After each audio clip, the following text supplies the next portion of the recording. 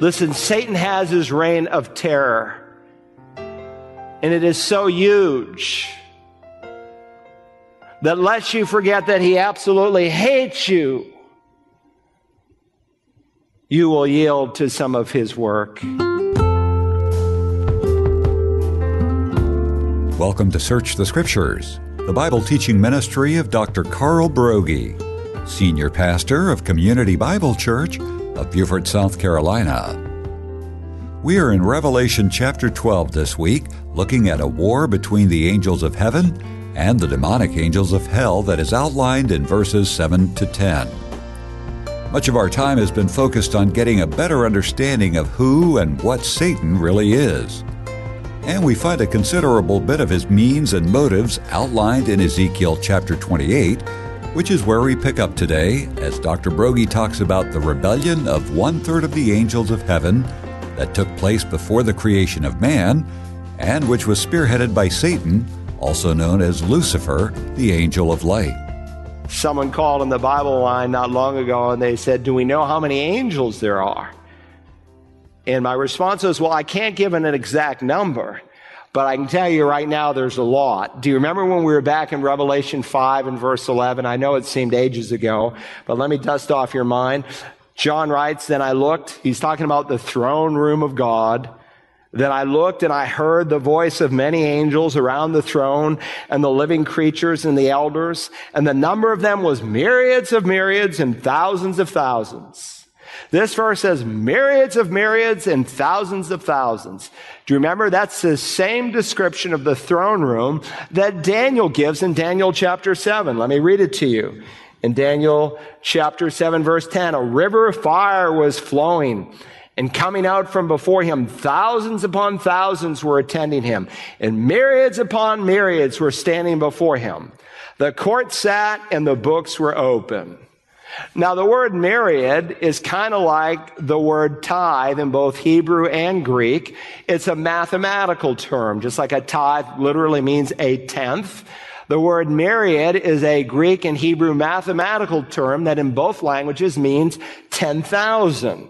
And so the King James and the ESV interpret it. They say, "And 10,000 times 10,000 stood before him, and the court sat in judgment, and the books were opened." And of course, the number given in verse 11 is even larger because beyond the myriads and myriads, there were thousands of thousands. So the word myriad means 10,000. And understand, too, that unlike we have the word trillion and million and billion and I don't know how far they go, quadzillion or whatever. But the largest unit, mathematical unit in the ancient world was a myriad, or 10,000. And when you wanted to describe, as in many pieces of literature outside of the Bible that I read this week, you wanted to describe a number that was just beyond being able to count, you said myriads upon myriads. So if you just take it literally, 10,000 times 10,000 is 100 million. That's a pretty big number.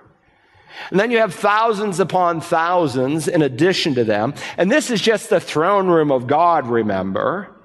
In addition, you have all those angels that are out on duty, holy angels, we'll look at some in just a moment, who are out waging war against fallen angels.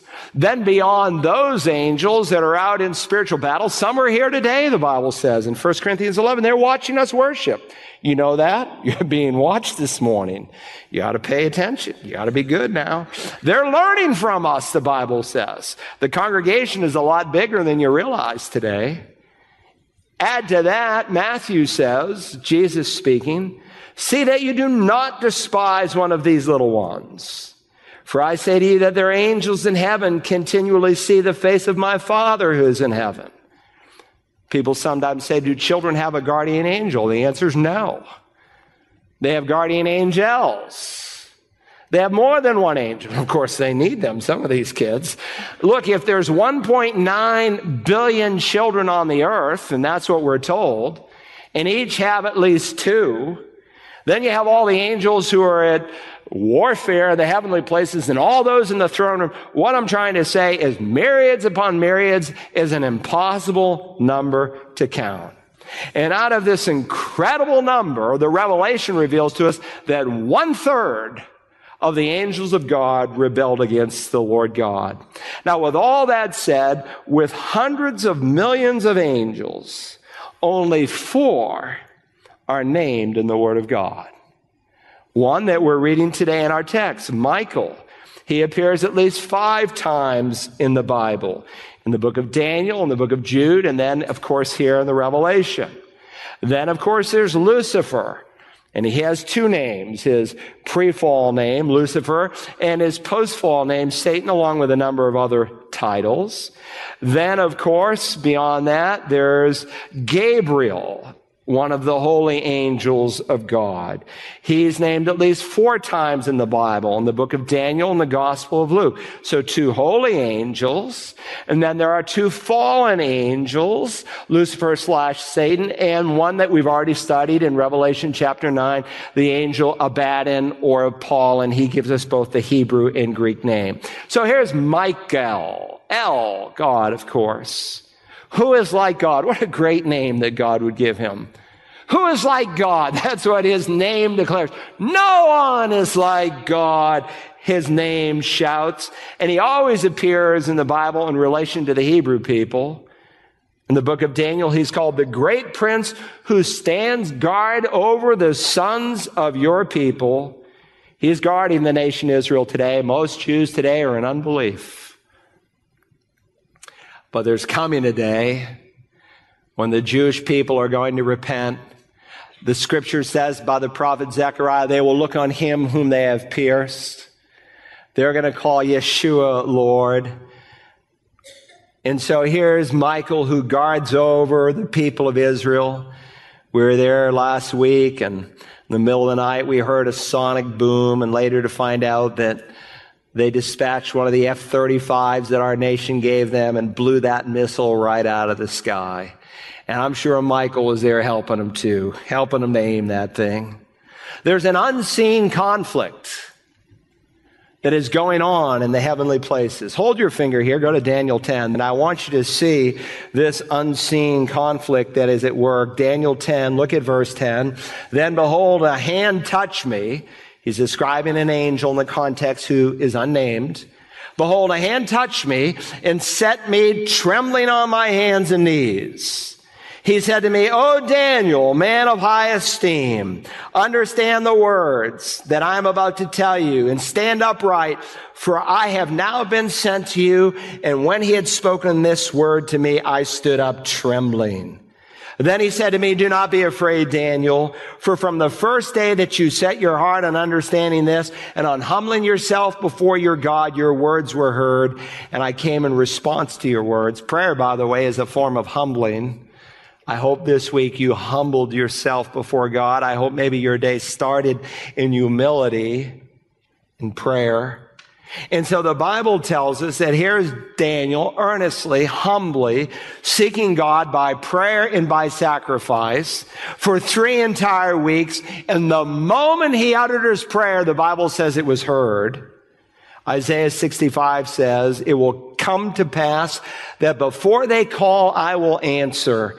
And while they are still speaking, I will hear. Our prayers travel faster than the speed of light, and even before we can get them out of our mouths, God hears them. But in this particular case, it took 3 weeks for God to answer the prayer. Now, there are different reasons given into the Bible why God sometimes delays the answer to a prayer. Sometimes we ask amiss, and God withholds the answer to give us time to see that what we're asking for is really not part of his plan and his will for our life. Sometimes it takes time because God uses natural means in which to answer the prayer. So remember the Shunammite woman who came to Elisha and he said, 1 year from now, you'll have a baby. It took some time for that prayer to be answered. Or sometimes the spiritual conditions aren't right in our heart. The prayer request is good, but God can't give it because of other issues he wants us first to address. If I regard iniquity in my heart, the Lord will not hear. For your sin, Isaiah said, has made a separation between you and your God so that he does not hear.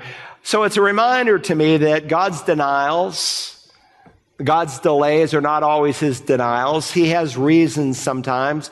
But what is given here in Daniel chapter 10 is unique. The Lord Jesus taught us to persevere in prayer, and I hope you persevere in prayer. Don't give up. Keep praying. Don't quit. But God had a reason on this occasion, though Daniel is persevering, as to why he didn't immediately answer. Look at verse 13 of chapter 10. But the prince of the kingdom of Persia was withstanding me for 21 days. Then behold, Michael, one of the chief princes, came to help me, for I had been left with the kings of Persia. The context, he's not dealing obviously about human princes, but angelic princes, one of whom we've already identified, Michael, the great archangel. So Daniel had asked God for his help, and God on this occasion realizes that he needs to give direct revelation, and he's going to give direct revelation through one of his holy angels, Michael. But on the way, Michael experiences this spiritual conflict, this holy angel with an evil angel for the course of 21 days. And it's a reminder to me that the Bible teaches there's an unseen war that is going on in the spiritual places, that our real struggle is not against flesh and blood, that the real battle is spiritual. For our struggle, Paul says, is not against flesh and blood, but against powers and rulers and principalities and world forces that are at work in the heavenly realm. So here's Daniel praying for 3 weeks, and I should say parenthetically, because some of my charismatic friends use this, but grossly misapply the text, that this is the biblical justification for us to go around and bind territorial demons. And so they cast demons out of every potted plant and go around and cast demons out of different neighborhoods. We're never commanded anywhere in the Word of God to do that. Our power is not in ourselves. Our power is in the preached Word of God. It is the gospel that is the power of God for salvation. Nowhere are we called to name demons or demonic territories and to bind those territories. But you see, that's exciting. That's what people thrive on, the flesh. They love dramatic things, and that amasses a crowd. And yes, it's much more fun to walk around some neighborhood, I suppose, and to cast a demon out of the subdivision, to spend 3 hours in preparation to teach a group of children. We're not told to pray for more angels to come down and to help us, but we are told to pray that God would raise up workers for the harvest. You know, the harvest in Beaufort County is great, but the laborers are still very few. We need to pray that God would give us more laborers, and we need to put some feet to that prayer. What did your labor look like in the last week? Did your labor in the last week in terms of bringing the gospel, was there any labor? Look, it's hypocrisy for me to pray for laborers if I'm not out there in the field trying to labor. But the ultimate battle is unseen. And so we read here, back here in Revelation 12 and verse 7, there was war in heaven, Michael and his angels waging war with the dragon, and his angels waged war.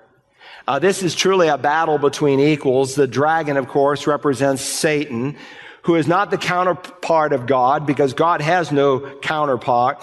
But if I suppose there were any angel that would be the counterpart of Satan, it would be Michael. In fact, he's the only angel who's called an archangel, and is the only angel in all the Bible, Jude 9, who directly confronts the evil one. And even there he says, the Lord rebuke you.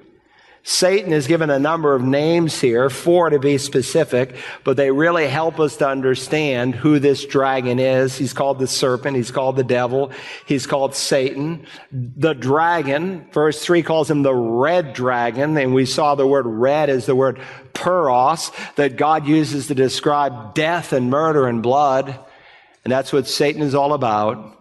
The thief comes only to kill and to destroy and to steal. You think this kid who went out and pulled out a gun this week in that classroom, a middle school student, I mean, it just seems like we have one a week. I'll tell you, there's evil forces at work. These kids are growing up on these violent video games, and Christian dads are right alongside playing them with them. And we wonder that we can somehow break the law of God and not be broken. And as a nation, we said no to God, and we're in the third stage of Romans 1. God let them go, and with every week that goes by, it seems to get more intense. He's the red dragon. He is a murderer from the beginning, Jesus said. John refers to him in verse 9 as the serpent of old. Old is the word archaikos. We get our word archaic from it. Archaeos. He's not changed. John is saying he is that old serpent, the one that you saw all the way back in the Garden of Eden thousands of years ago. That old snake. In verse 9, he's also called the devil. Diabolo. It means to slander. Literally, he defames. He's the slanderer. Verse 10 calls him the accuser of the brethren. By the way, every time you hear Satan's voice in the Bible, you hear him slander. You only actually hear Satan speak 3 times in the Bible. The first time he speaks is in Genesis, where he slanders God before man. The second time he speaks is there in heaven, where he slanders man before God, as he says, Job. He's a joke. He only loves you because you bought him. The third time he speaks, Matthew 4, Luke 4, as he slanders the God word. He undermines the character and purposes of God, but he's also called Satan, Satanas. It means adversary. And so we have a deceiver of the whole world. Notice beyond the participants the consequence of this battle. And they were not strong enough, and there was no longer a place found for them in heaven. Now, the Bible is clear that while Lucifer has already fallen, he has a new name, Satan, who has limited access to the throne. And you remember that, I hope, from the book of Job, where he comes into the presence of God. But on this occasion, Satan is cast out of heaven forever, and he will never go back. His role is the prince of the power of the air. When is this going to happen? We'll see it.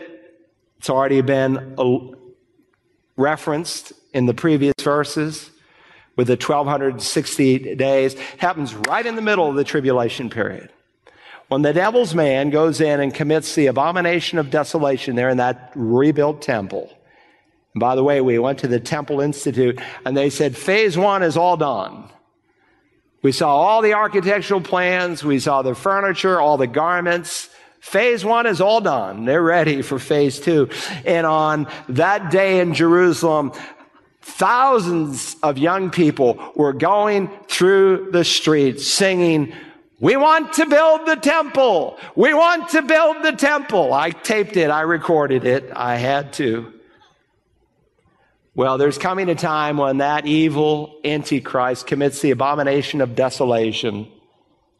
And Satan at the same time will be cast to the earth. And there'll be double wrath. Not only the wrath of God, but Satan and all of his fallen demons are going to wage havoc on this world like you've never, ever seen. Verse 9, and the great dragon was thrown down, the serpent of old, who's called the devil and Satan, who deceives the whole world. He was thrown down to the earth.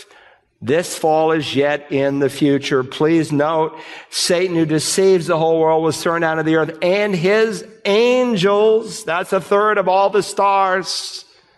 You don't want to be around planet Earth in that time, and you don't have to be. Finally, notice the victory from the battle. The victory from the battle, we read now in verse 10, and I conclude. Then I heard a loud voice in heaven saying, "Now the salvation and the power and the kingdom of our God and the authority of his Christ have come. For the accuser of our brethren has been thrown down. He accuses them before our God day and night." Now, verse 10 tells me that we're being accused, and I wouldn't be at all surprised if even as I preached this morning, the devil is saying, "Will you look at that Carl Broggi, that scumbag? How can you use him? He is a slanderer. He is an accuser. Day and night, the Bible says. But in the midpoint of the tribulation, God is going to say, "Michael, the time of accusation is up. Go to war." And the devil and a third of his angels will be cast down to the earth, banished forever from the court of heaven. No more accusations, but he's doing it today. But thank God we have one who prays for us. You ever think about the fact that Jesus is praying for you? Paul says, who is the one who condemns? Christ Jesus, he has died, who is raised, who is at the right hand of the Father, who intercedes for us. Look, if Jesus is interceding for you, I don't know what that does for you. It does a lot for me. I don't want to fail him. I want to be the answer to his prayer. And so he mocks us. He laughs at us. But Jesus, with his nail-scarred hands, intercedes for us. That's what we sing. Matt led us in that song many a Sunday morning. Before the throne of God above, I have a perfect plea. A great high priest whose name is love. Whoever lives and pleads for me. My name is graven on his hands. My name is written on his heart. I know that while in heaven he stands, no tongue can bid me thence depart. How are we going to apply this passage? Number one, let me suggest that you remember today that Satan hates you and he wants to defeat you. He hates you.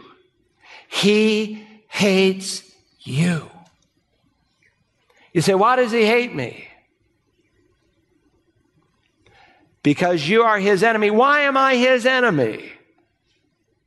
Because you're made in the image of God.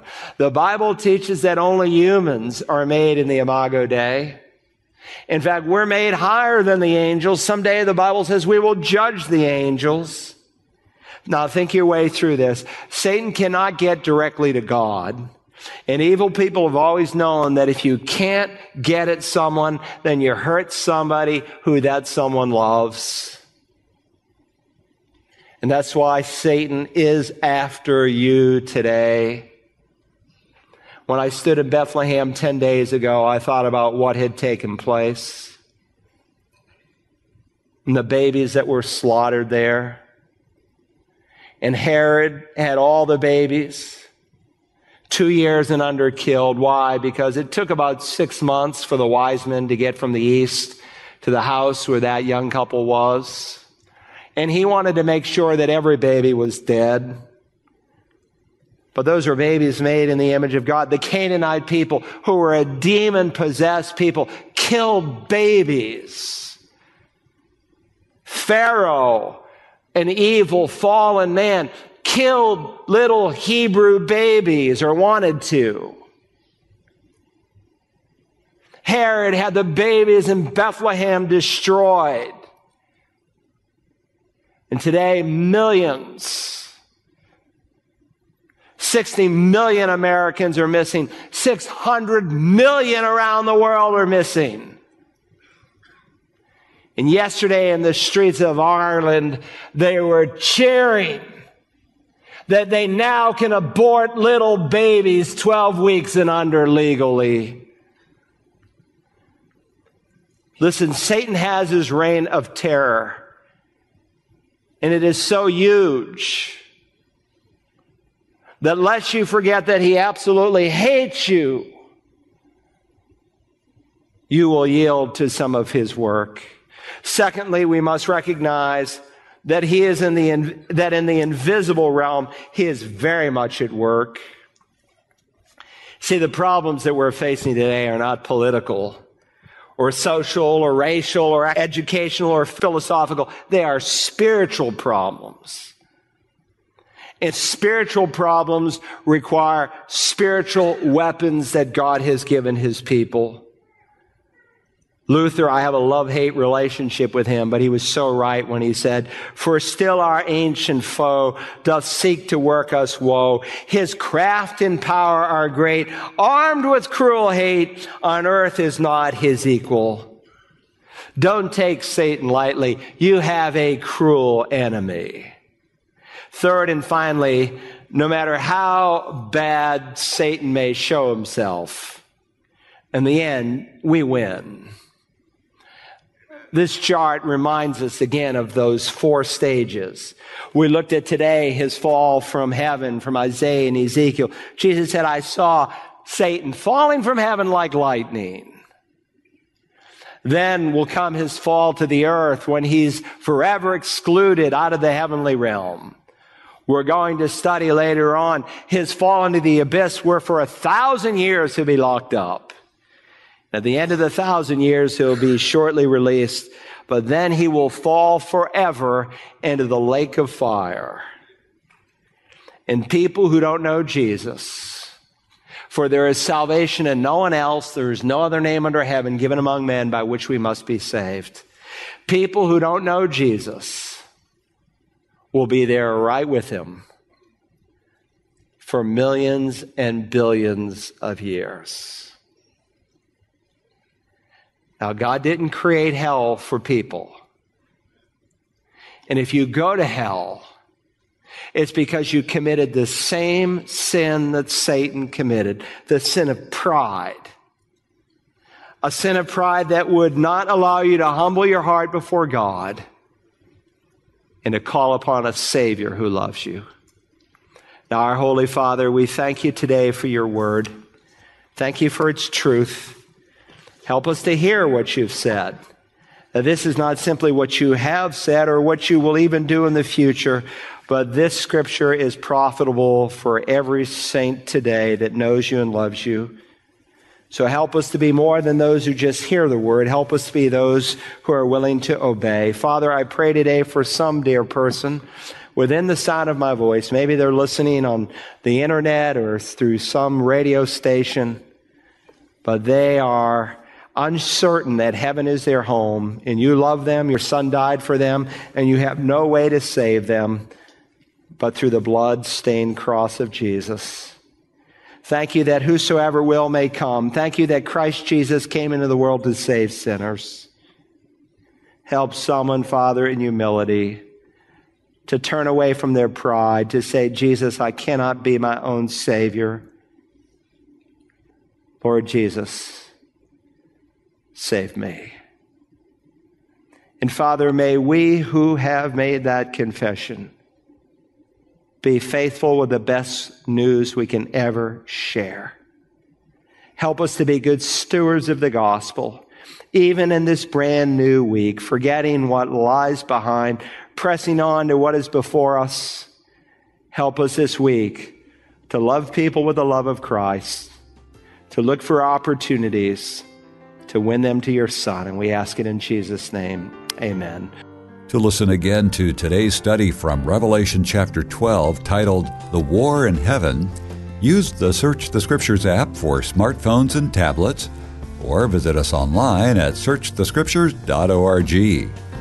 You can also order a CD or DVD copy by calling 877-787-7478 and requesting program REV29.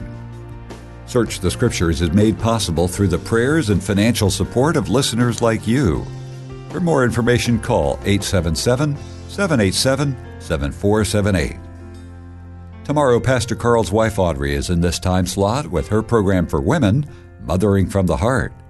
And when we return Monday, we'll look at Israel's Great Escape. Join us then as we search the Scriptures.